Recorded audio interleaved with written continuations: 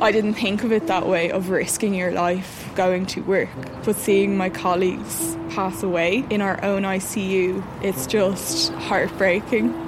Please stick with us for a while and just make our lives a little bit easier, and then we can all be together again.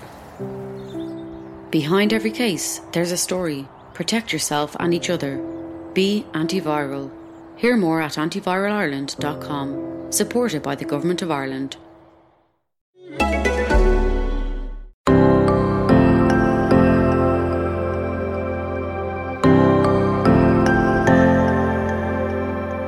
Hi everybody, I'm Sophie Medlin and welcome back to the podcast Series 3. For those of you that don't know, this is the podcast where I speak to professional athletes, coaches, physique competitors and all experts in the field of health and fitness. I'm really excited that you guys are joining me. So without further ado, here we go. Hello everybody and welcome to Series 3 of the podcast. So today we have a woman on who I admire greatly and I look up to hugely in this ramshackle mainstream media world of health and fitness. She is a dietitian and the chair of the British Dietetic Association of London. She specialises in gastrointestinal health. That means the gut, guys. And she also lectures at King's College London. She's a consultant at City Dietitians. They're based in London, but obviously they're doing a lot of work over Zoom now, so you can be anywhere. Please welcome on one of my favourite people to follow, dietitian Sophie Medlin. Hi, babe. Hi, Chloe. What a lovely introduction for a Friday. Thanks very much. Thanks. I kind of pride myself on my intros because everyone's always like, wow, that was really nice. And I'm like, yes, I got him. Hole in one. I honestly thank you so much for coming on. For the people listening, I've told you guys this many times before, none of our guests get paid. They're giving up their time to come on and speak to everybody, which is just so commendable. I can't thank you enough. And I've given you such a long intro, but do you want to tell my audience who you are, what you do, and kind of how this whole thing came about for you? Yeah, so I've been a dietitian for a long time, been a dietitian since before being a dietitian was trendy. Dietitians and nutritionists all study the science of nutrition. So we do a 3-year degree in nutrition, but dietitians go on to learn how to apply that to medicine and to look after people. And so I then went to work in the NHS, which most of us do. So I was in the NHS for about 7 years, mainly looking after people who have had bowel surgery or needed bowel surgery or have complex gut problems, including tube feeding and intravenous feeding and all of that kind of stuff. And then I worked as a lecturer and researcher for 5 years. And now I run my business, City Dietitians. So we are a nutrition consultancy business, as you say. I see many patients every week with bowel conditions and various other conditions. Problems with their relationship with food, for example, is something that I work on a lot. We also do consultancy for businesses and companies in product development and app development and those sorts of things. And I do a lot of work with the media. Yeah, that sort of thing keeps me busy. Yeah, I can imagine. I know how busy you are, and it's very, very impressive.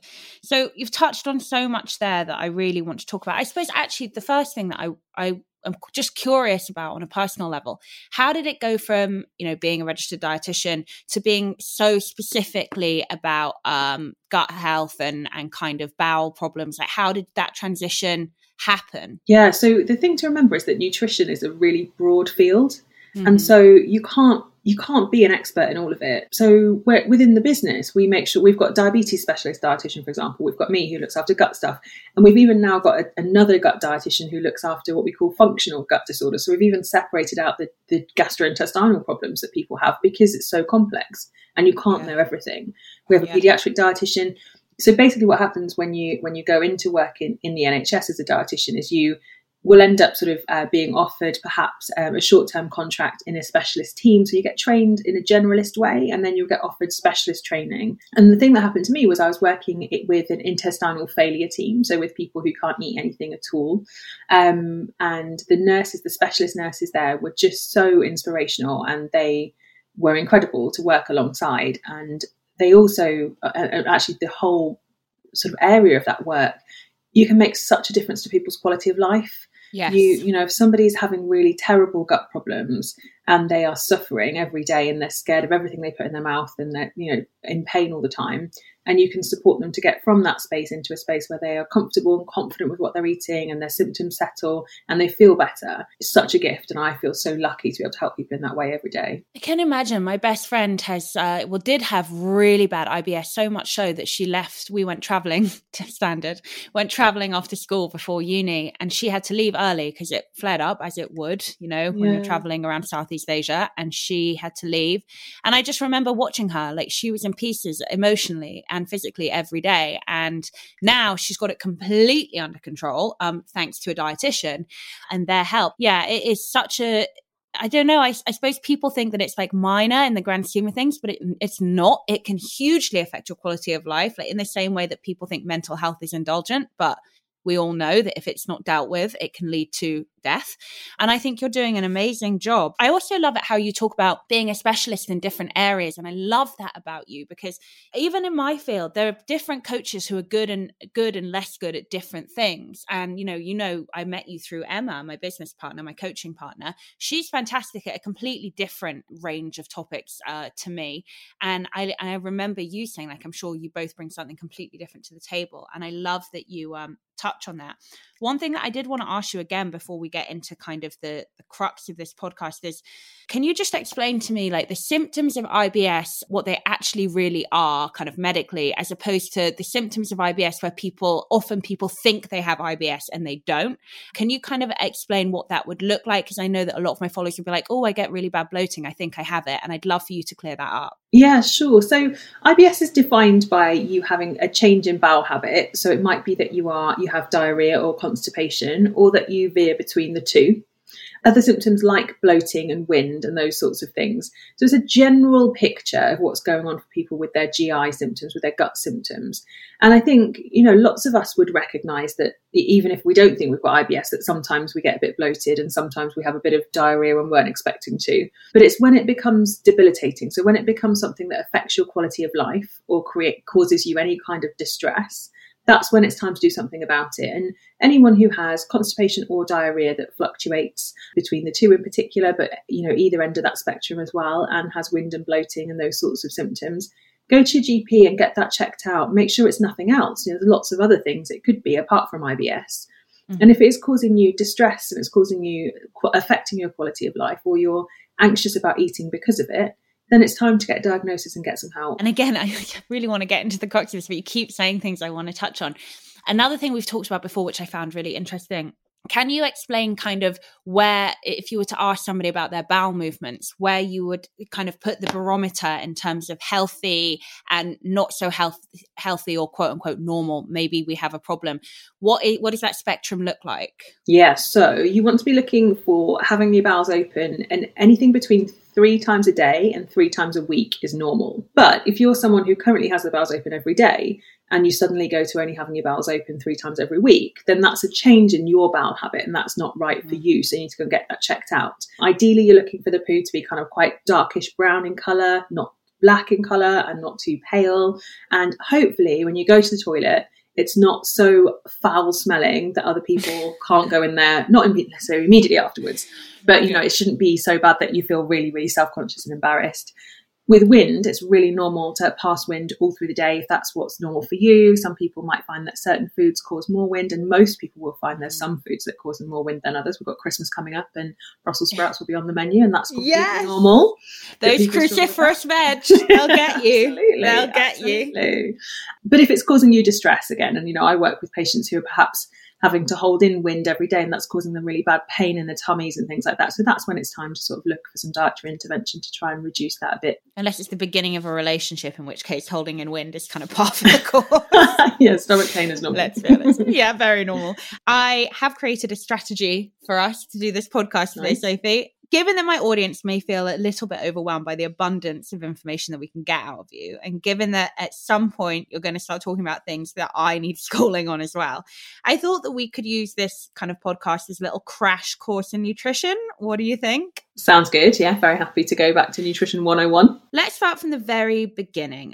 please can you just give us a picture of what an optimally healthy, and everybody listening, guys, I am saying optimally healthy diet would really look like in terms of the various macro and micronutrients and other such substances like fiber, etc. Yeah, great question. So it's hard to define it, obviously, because everyone's completely different. So when we think about sort of general population level advice, which is the easiest place to start, then we're looking at you making sure that you're having at least 5 portions of fruit and vegetables a day, ideally getting closer to 10.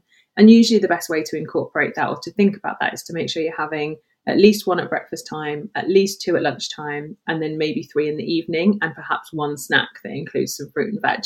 So getting that in every day is really important. And the other important thing with fruit and veg is to make sure you're eating a rainbow.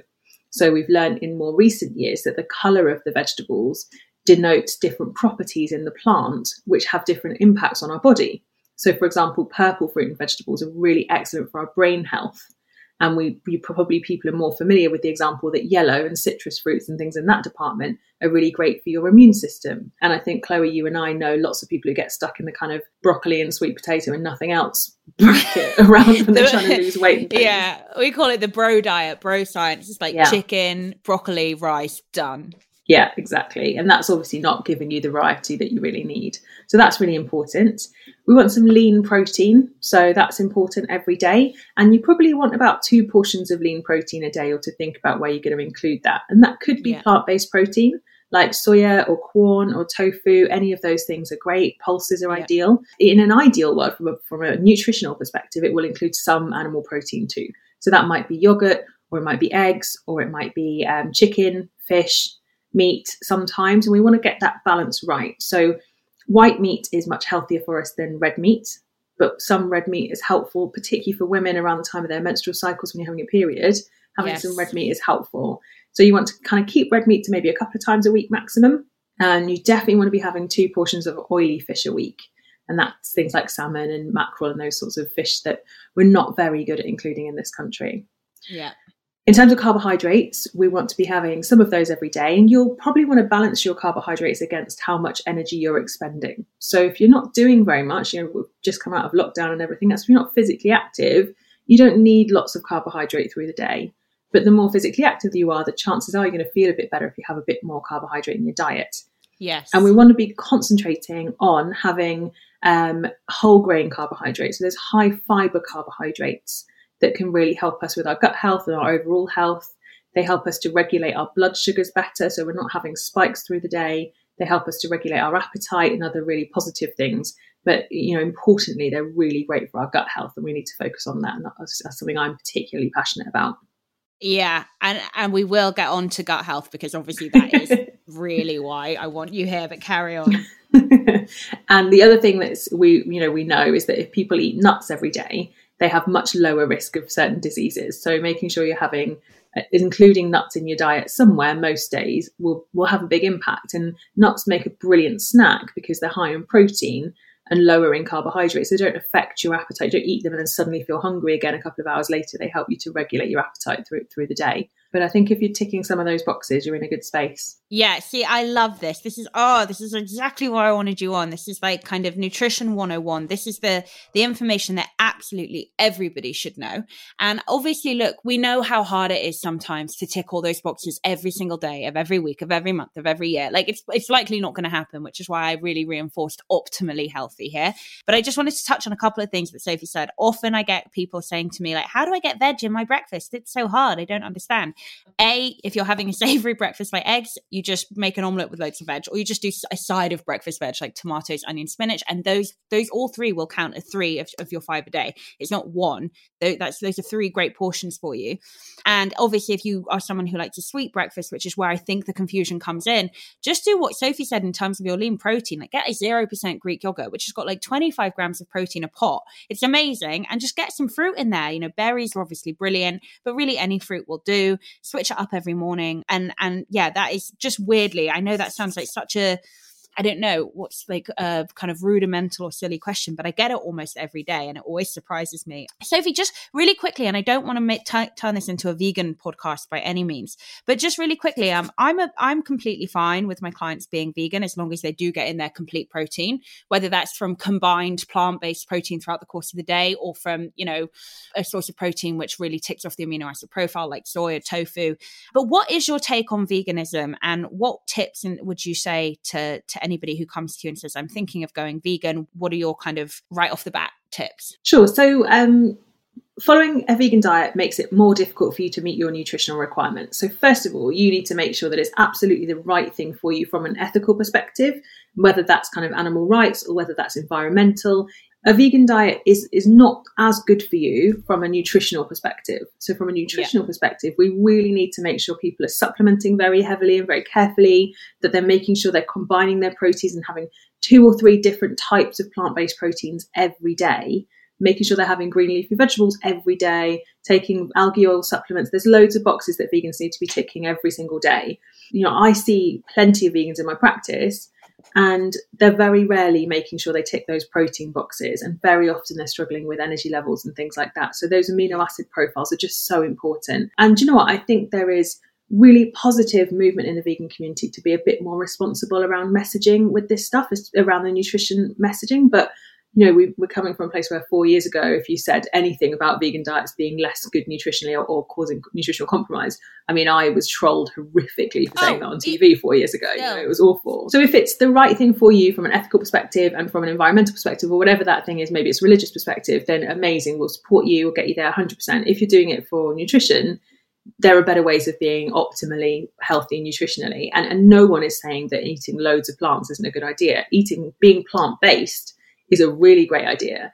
I would say I'm plant-based, but I'm not a vegan, but I mostly eat plants. And that's kind of where we all want to start our diets from, really. Oh, I absolutely love everything you just said. It's really funny how after Game Changers came out, everybody was like, see, I told you being a vegan is healthier, it's better. And it's like, well, if you know anything about nutrition, which, let's be honest, the vast majority of the public don't know anything about nutrition. And that's why we're kind of in the shit heap that we're in with this. It's actually not an optimally healthy diet at all, unless, you have maybe certain kind of metabolic diseases or kind of dietary intolerances, in which case, it is actually for your body better. But that doesn't apply to, the mass public. I kind of was at pains to say to people that a lot of the benefits that people in the Game Changers saw were simply because they increased their fruit and veg in their diet.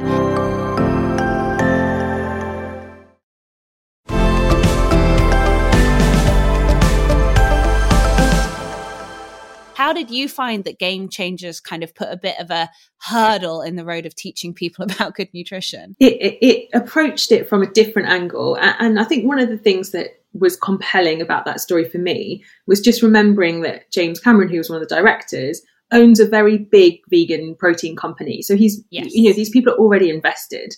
With Netflix and the rise of Netflix, our relationship with food has changed quite a lot in the UK, but we're used to documentaries having to be unbiased. We're used to Channel 4 and the BBC, who are obligated to produce unbiased documentaries. Whereas in the US, if you're paying for it, you can say whatever you like. And that's where I think we've been duped in a lot of ways by these documentaries that have come across from the US, because it's not the same, it's not the same responsibility to broadcasting as we have enjoyed in the UK up until this point.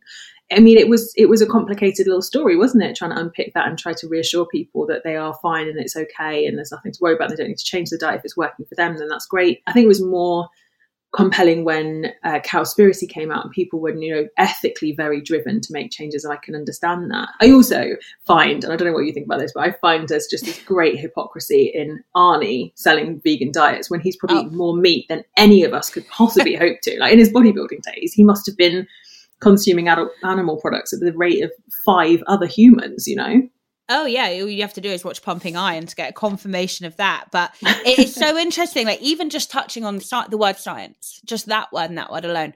It's so interesting how many people watched that and was like, it's science. And it was like, it's not, it's a subjective study.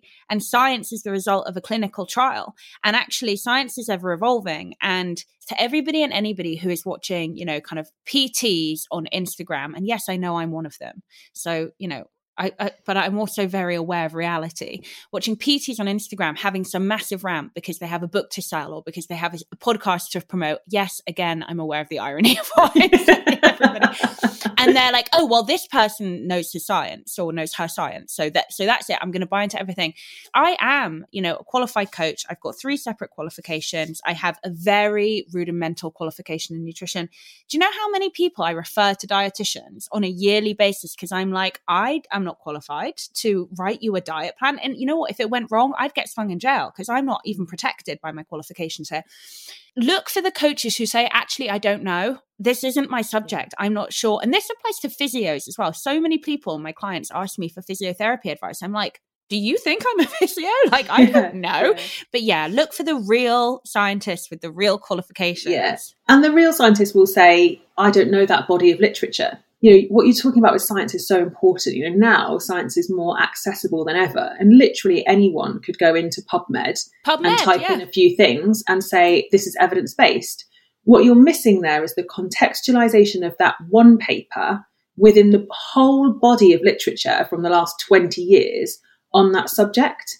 And so if a new paper comes out about, let's say, Crohn's disease, for me, I can read it and I'll go, oh, that's really interesting. It might be about something, let's say, like turmeric and IBD. So I'll read it and I'm like, oh, that's interesting. But I also know in the back of my head that there's been 20 other studies and huge meta-analysis of those that shows that there isn't really very much difference and that actually it's not something we can recommend at this point.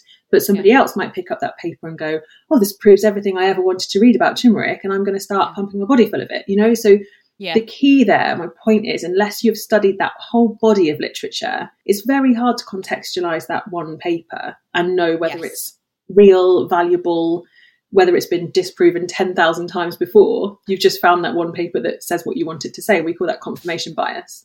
Also, I mean, it's prevalent in so many areas, but I get yelled at a lot of the time for using the word context too much. And I'm like, there's no such thing in using it too much because all context has been lost now in all short form media, which includes social media and even, online press websites.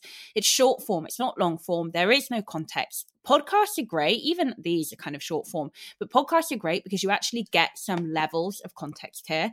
And I love everything you just said. And also like studies cross over. Like I read a study on intermittent fasting a few weeks ago, and it crossed over with nutritional benefits of the coffee bean, which I found really interesting. And I think people need to, if you go on PubMed and you start to do some research on what you're looking for, it is intimidating at first, but it is a skill that you will learn. And if you're not really interested in science, don't look at the short form and assume you know everything. Go to a professional and ask the question. Yeah, and don't just read the abstract of something and think you understand. If people are interested in nutrition, then, and this is not an ad, examine.com is brilliant. You can search for almost anything within the topic of nutrition. It summarizes it really neatly for you. Oh, God, couldn't agree more. Okay, so now we've had our little rant about science in the mainstream. There are some more ranty questions in here, so we're gearing up nicely. So as I kind of referenced in the last questions, optimally healthy isn't necessarily realistic. Talk to me about, is there room? And if so, when, how much room is there in the daily diet for kind of what we would term junk food, treats, and things like that? And when would you say it is beneficial for reasons I'm sure you'll touch on? And when would you say that actually you need to rein it in? We call it discretionary food in our world, like in the nutrition and dietitian world. And I think that's quite a nice way of thinking about it because it's not food that you need. Your body doesn't need it, but you want to use your discretion about how often you're having it. Food is joy, right? It's going to be Christmas soon. Food is joy. We should all be allowed to enjoy those culturally relevant foods and culturally important foods. Birthday cake is a great example. Most of us will have some kind of discretionary food, treat food most days. And that's fine as long as it's within the context of all the other things and you're ticking lots of those other good boxes. One of the things that I think can be really helpful is just to have a few non-negotiables for yourself about your diet. But I don't ever want them to be never eat this. I want them to be always eat this. And that might be the non-negotiables being always have 5 portions of fruit and veg a day and 1 snack of nuts, or just something that is like the things that you always do every day. Even when it's Christmas, you can tick those boxes every day. And usually when you have those healthy habits, you notice how much better you feel. And then when you do eat like I don't know, get a dirty takeaway on a Friday night, you eat it and you might immediately feel nice, but you probably feel a bit crap the next day. And that's where you sort of think, actually, I want to look after my body a bit better. But people have to get off that wagon of just having all of the less healthy food every single day in order for them to feel the health benefits of eating differently.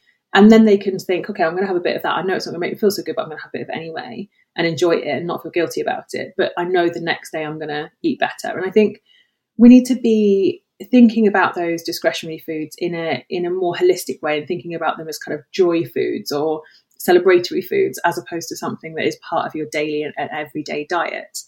An example that I use around this is if you're going out for coffee and cake with your friend, that's great. That's lovely. Have a nice time. If you're eating cake at home because you're sad and you're unhappy or you're bored, the food is the same. It's not the food that's the problem. It's the reason that's problematic. And generally, when we find ourselves struggling to move away from some of these less healthy foods, it's usually because we're not very happy or we're bored or we're struggling in some way. And so if people are struggling to move away from those less healthy foods and stay out of the crisps and cupboards and everything else, one is obviously manage your environment a little bit and don't have them in the house so much. But two is just when you do eat them and you're not physically hungry, try to reflect on why and what's been going on in that moment. So why have you eaten that and what's going on in that moment? Or why did you want to eat that? And what could you do instead? Oh, I mean, absolutely nailed it. First point, discretionary food, as in at your discretion. Just absolutely love that term. Taking that. Thank you very much. And I also like what you said. You know, a lot of my clients suffer with binge eating disorder. A lot more than I realized. So I do much bigger group coaching now, which is fantastic and very, very rewarding. But I never really saw on such a grand scale how many people suffer with binge eating. And I think the reason this has happened is because obviously food is the drug of choice for many, many, many, many, many people. And I think, you know, obviously, especially at the moment, 2020 has been extremely fun. I think people are really turning to food for comfort. And then what's happening is they're feeling ashamed and guilty that they overate when potentially they didn't really overate. So then they kind of decide they get an all or nothing mentality, which, you know, probably nutritionally is really healthy, but mentally it's incredibly unhealthy.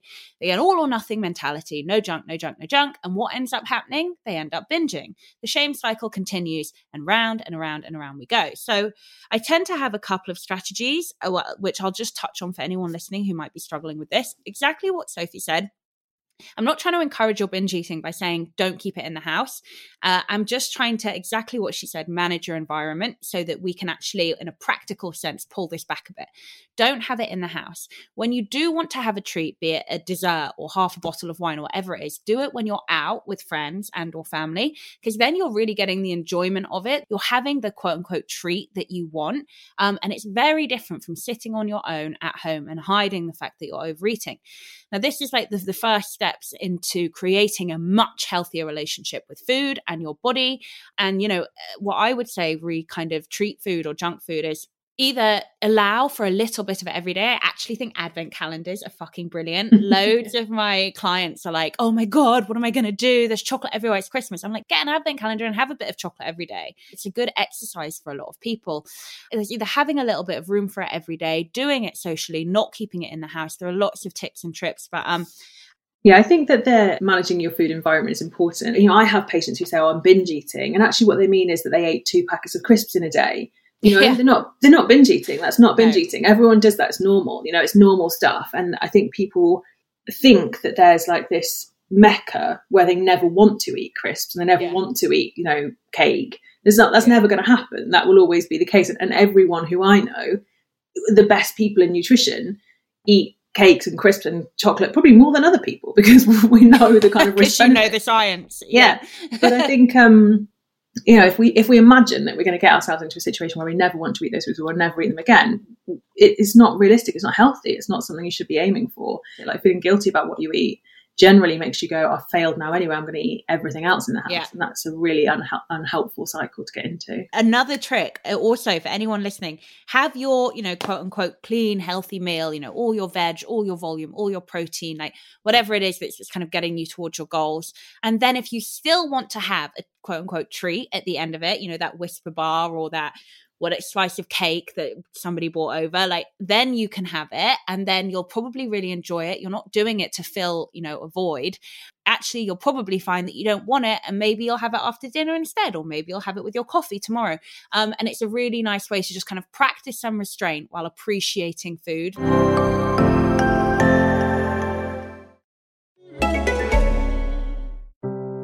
I've been in hospital 3 separate times. One was the big 3-week stay in the coma. Number 2 was the nerve damage diagnosis. Number 3 was a surprise attack out of nowhere and I couldn't breathe properly. Perfectly healthy 17-year-old, no underlying conditions. It's crazy. Behind every case, there's a story. Protect yourself and each other. Be antiviral. Hear more at antiviralarland.com. Supported by the Government of Ireland. Acast recommends podcasts we love. I'm Sam Bungie, one of the hosts of West Cork, a story about a community on the far south coast of Ireland that became a kind of paradise for people looking for a fresh start. And nobody knew their past. You could be who you wanted to be, rather than who you really were. Then one newcomer was murdered and another was suspected of doing it. I see in the market, and really, he's always trying to be normal and trying to get people to like him. But we all know, don't we? Listen to West Cork now on Acast. Acast powers the world's best podcasts, including the Irish History Podcast, The Two Johnnies, and the one you're listening to right now.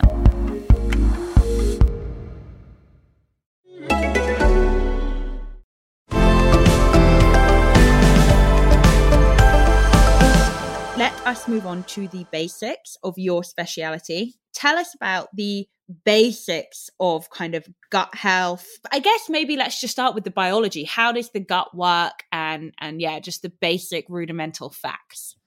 Oh, I love this. So when you eat food, any food, it obviously travels down your esophagus, which people will be familiar with, and it lands in your stomach. In your stomach, the acid in your stomach then starts to break down the joins in the food.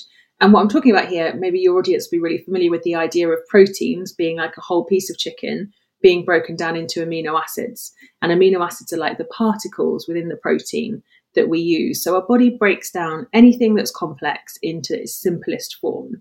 And that's the process of digestion. Same with carbohydrates being broken down into sugar, the acid, and then enzymes further down. Literally just chop up that food into its tiniest forms so that it can pass across our gut into our bloodstream.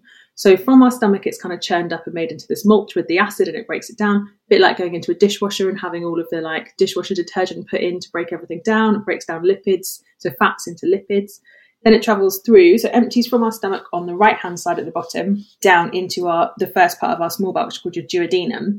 And in your duodenum, you have the gallbladder, which releases bile that helps to break down fats into their lipid form. And you have your pancreas, which releases enzymes called protease, amylase, and lipase, and they are literally for protein, fat, and carbohydrate. And they, again, just work to break down the structures of those foods into their smallest possible forms. Then everything travels through into your jejunum. It's called the first part of your small bowel, which is maybe between 4 and 5 meters long, so it's a really long organ. And it's got all of these little finger-like projections in it called villi, and that increases the surface area of your bowel massively. And within those villi, there are blood vessels, but there are also little bits of enzyme that help to break the food down further. So, for example, lactase that breaks down lactose in milk lives within those villi in your small bowel.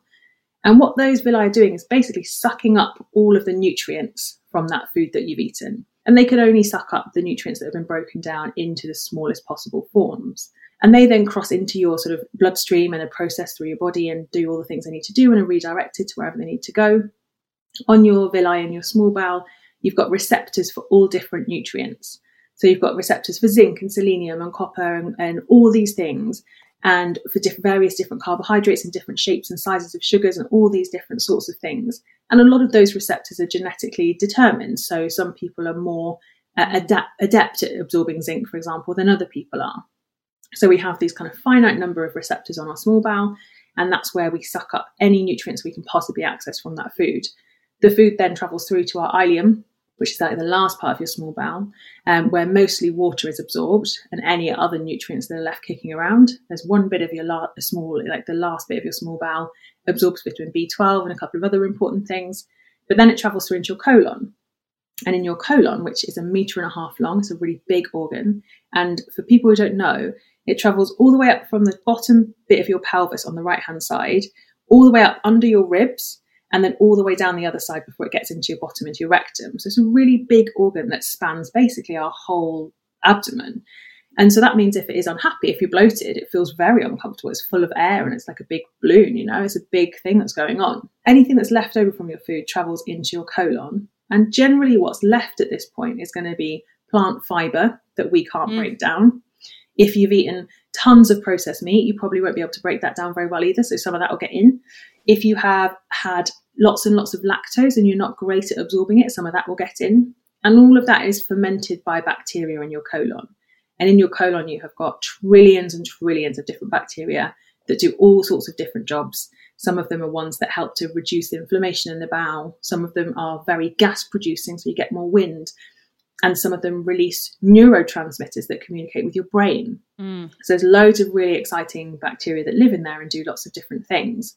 And the key to having good gut bacteria is eating good plant variety. So eating loads of different plants every day means that you're feeding all the different species of bacteria the right things that they like.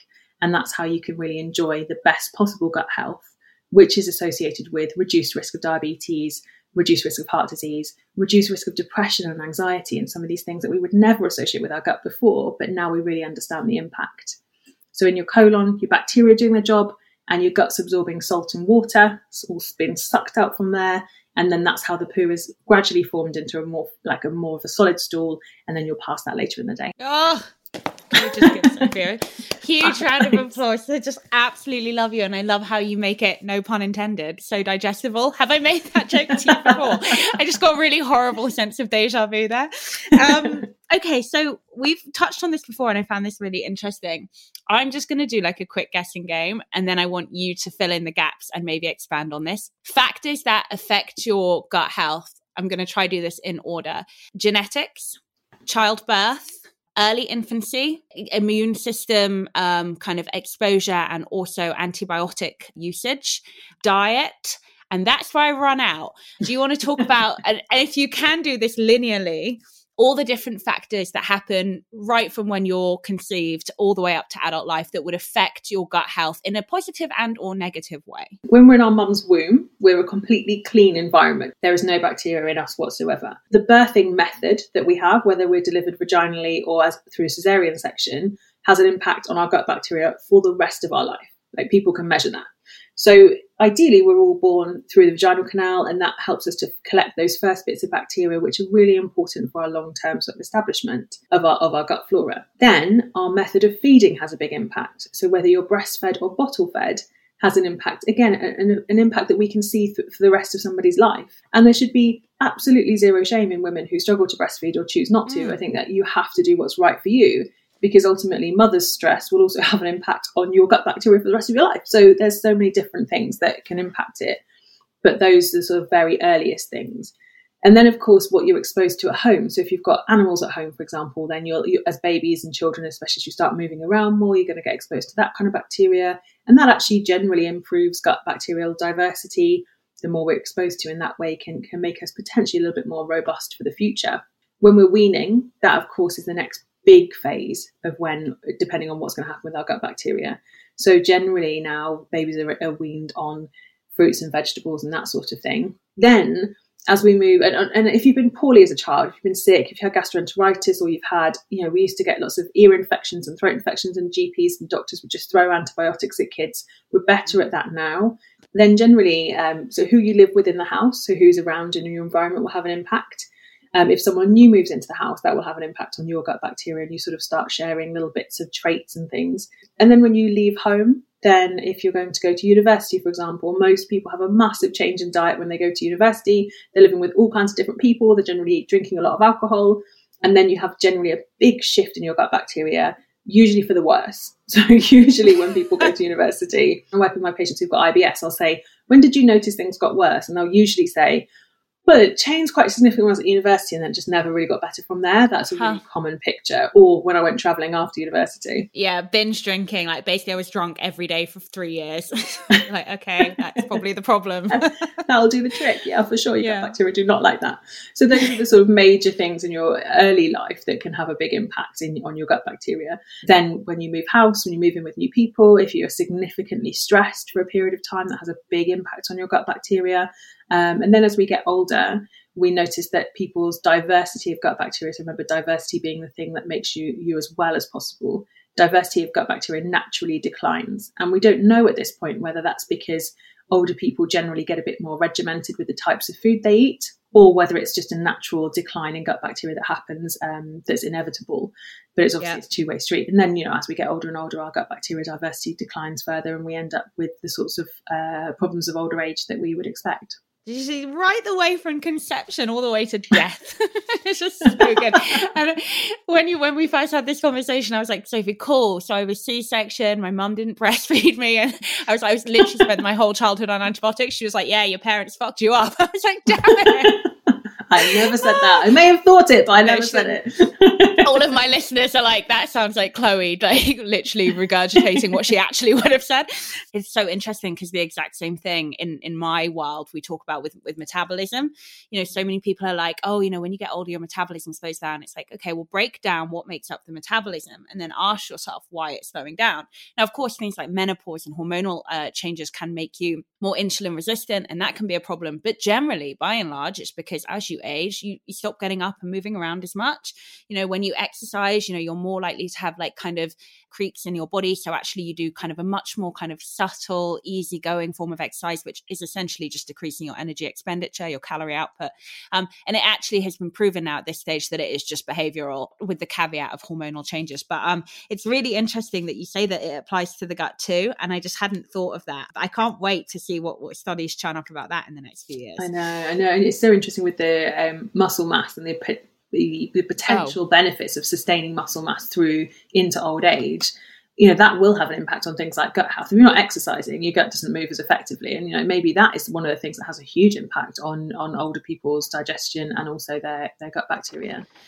Oh, what a good point. What a good crossover. I have that here. Like, tell me about exercise and the impact on the gut. So do you want to jump into that? Yeah, nice. So I think probably one of the main benefits of exercise for the gut is it's so good for helping us to feel less stressed. When we're stressed, we produce more stomach acid, which then impacts the acidity of the environment in our small bowel. And that then impacts how much different bacteria can thrive in our colon. And so that has a big impact on lots of different things in terms of our digestion and our gut health. So if you're using exercise to help you to manage stress, which in my opinion is one of the best reasons to use exercise and to do exercise, 100%.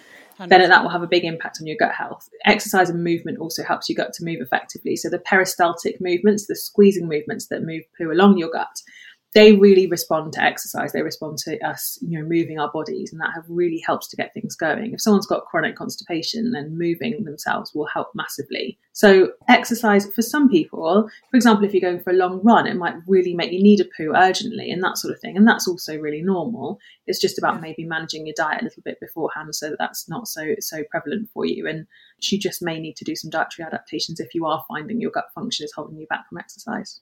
Yeah, I love that. Again, like this is something I say to my clients all the time with hormonal stuff. Like you don't have to go into a state of, manic depression for 1 week of every month because, your menstrual cycle affects you that badly. Go to the doctor. Same thing applies to your gut. And I love that advice. There's so much amazing research out there on just taking like 10-minute walks post meals in terms of digestion and kind of like insulin response. Do you want to just give some people a few tips and tricks? Jesus, why is it so hard? On how to improve their gut health in terms of dietary and then obviously in terms of physicality. And then we'll slowly start to wrap up this amazing podcast. Yeah, of course. So I think that gut health weirdly has become massively glamorized over the last few years, and it's sort of maybe seems like something that is out of reach for people sometimes. You think you have to buy special probiotics and you think you have to spend a fortune on this or that, or you have to buy special fiber bars and whatever it is that people think they have to do now. all the stuff that's like really out of people's reach, you know, and actually your gut health will be benefited by making some really, really small changes. So if at the moment you're eating white bread, for example, try whole grain and try like a seeded sourdough would be amazing for you because you've got some good gut bacteria in there. Getting in those fruits and vegetables every day, making sure you're focusing on that and that plant variety. So remembering that your gut bacteria love plant variety. Sprinkling some seeds on salads or on soups is great. Just adding a little bit where you can is really helpful. And thinking about, you know, fermented foods may be really helpful for some people as well. So things like kefir, some people like sauerkraut, pickles, all that kind of stuff. There's lots of good recipes online for that sort of thing now, and it's really accessible. And it doesn't mean that you have to change your whole diet or buy expensive probiotics or do anything magic. And some people find that like using the meal box delivery companies, those sorts of things mean that you're not eating the same meals on repeat every week, or getting a veg box delivered if you can afford that sort of thing. Use some different vegetables, have some, you know, do some experimentation. It will help you with your variety. And that's really what your gut bacteria like the most. Yeah, I absolutely love that. Small incremental changes that don't actually, you know, feel like a lot. And just for anybody who, you know, is in a calorie deficit or is in a fat loss phase, the same rule applies. I don't really recommend pulling something out of your diet. I recommend replacing it with something lower calorie or more nutritionally sound or whatever it is. Try and find swaps. You know what's so funny, Sophie, is that I have had so many run-ins with like coaches and PTs online where I'm like, try it with brown bread instead of white. And they're like, there's as many calories in this and this, and this is really bad advice. I'm like, there is more to a dietary intake than just calories. There is so much more to it than that. What about nutrition? What about fiber? What about fatty acids? I mean, it's mind-boggling to me how there's been this like huge movement. Firstly, I think the first movement was like the anti-diet community. Like, it doesn't matter. It's all about calories. And it's like, what about nutrition? And saying things like, you know, all calories are created equal. Well, yes, a calorie is a calorie. A unit of heat is a unit of heat. That's the end of that. But they're not nutritionally created equal and thermically created equal, or, you know, in terms of fiber created equal. What are your thoughts on the kind of celebrities and social media influencers pushing products like diet pills, laxative teas, skinny jabs, IV drips, and just like, I think, hopefully everybody who's responsible online and has a following, you're outraged by it. Do you just want to speak on that for a quick minute? Just yesterday, there's another article released about as someone who's a famous singer in the US died from injecting himself with vitamins that are, you know, freely available to buy and heavily promoted by celebrities. And I think there should be absolutely no one selling nutrition products, nutrition plans, anything else to people on social media. I think it is really unsafe practice, but particularly for unqualified people. And one of the things I've been trying to campaign for is probably a loose phrase, but I've been talking about for a while, is hoping that Instagram will use some kind of verification tick for qualified people. So a different verification system for people who are actually qualified to talk about what they're talking about, because there's been so much, you know, dangerous misinformation online over the last year or so. I just, you know, the risk that people are being put under is irresponsible of the government not to do something about it. And I really hope that we can get some traction to weed out some of this really bad practice on social media. I saw this ridiculous thing the other day that on TikTok, people are selling a diet plan based on the shape of your feet. Oh, fuck and so off. The shape of your toes can tell you what sort of diet you should follow. And of course, it's like keto, paleo, or whatever the other one is. And, you know, it's being marketed at really young people, and people are getting trapped in that space and believing that they have to do these nonsense things and pay for this nonsense in order to be well or look like other people on Instagram. And 90% of the other people on Instagram have been airbrushed or had whatever they've done, or they've had fillers or surgery anyway. Yeah. So it's just a really nasty environment for people at the moment. And I really hope that in the future things will be better. And I am sort of got a petition running. We're going to try and push that forward a little bit and move things in the right direction. And I think it leads to overeating, undereating, eating disorders, binge eating, all of these things that so many people are suffering with now. And it's such a shame, and it's such a trap for people. So yeah, it's something that I feel passionately needs to be regulated appropriately. I couldn't agree with you more. And guys, if you're interested in signing that petition, just go on. Sophie, what is your Instagram handle? I'm Sophie Dietitian. Sophie Dietitian, and she has posts, and also it's in your link tree as well, isn't it? To sign that petition. And I urge all my audience to do that, because I know that you guys listen in spades, and that will be you guys doing something good for the health and fitness community and the science community. So please do sign that. Okay, we're going to wrap it up now. Sophie, I think this has been the favorite podcast I've ever done with anyone. I love how you take the science and you articulate it and you break it down. This is so funny, so many crossovers with the gut. And you break it down and you make it digestible for everybody to take on and learn from and implement changes that will help them. I just loved it. I do this with all my guests, 2-3 series in now. We're going to end, and I just want to give you the floor for a minute, 2 minutes, however long you want, to promote anything you want to promote, to say a message that you think needs to be said, although I think you've done that a fair bit already, and to just leave people with anything that you think would be beneficial to be left with, and then we'll wrap it up. Thank you. So come and check out the business. So we're citydietitians.co.uk. We've got a range of specialist dietitians who can help you with any nutritional problems that you've got. Please remember that if you have you want nutritional help with a medical problem, you need a dietitian. Nutritionist, nutritional therapist, not medically trained. If it's a medical problem you want nutritional help with, you must see a dietitian. One of the things I see all the time is that people have been to see a nutritional therapist, for example, and been sold all these tests and sold all these supplements and things like that, when what we would do is write to your GP if you legitimately need any tests or you legitimately need any treatments. We would write to your doctor and get them sorted for you. So please bear that in mind, that you need to be helped in the right way for you. We also do nutrition consultancy, so I design vitamins and work with app companies and all kinds of things. So if you're interested in getting into the nutrition space, we have an idea, hit us up and we can definitely do some support, give you some support and ideas about how you could build that sort of thing. We'd love you, obviously I'd love you to follow me on social media. I'm really bad at running the City Dietitian social media, but I'm Sophie Dietitian everywhere. You should be able to find me quite easily, hopefully. It's been an absolute pleasure. Thanks so much for having me. That does it for today's episode. Thank you guys so much for listening. Please remember to hit that subscribe button or that follow link so that you can be notified as soon as new episodes are released. And don't forget to follow me on Instagram @MaidleyChloe for more health and fitness posts.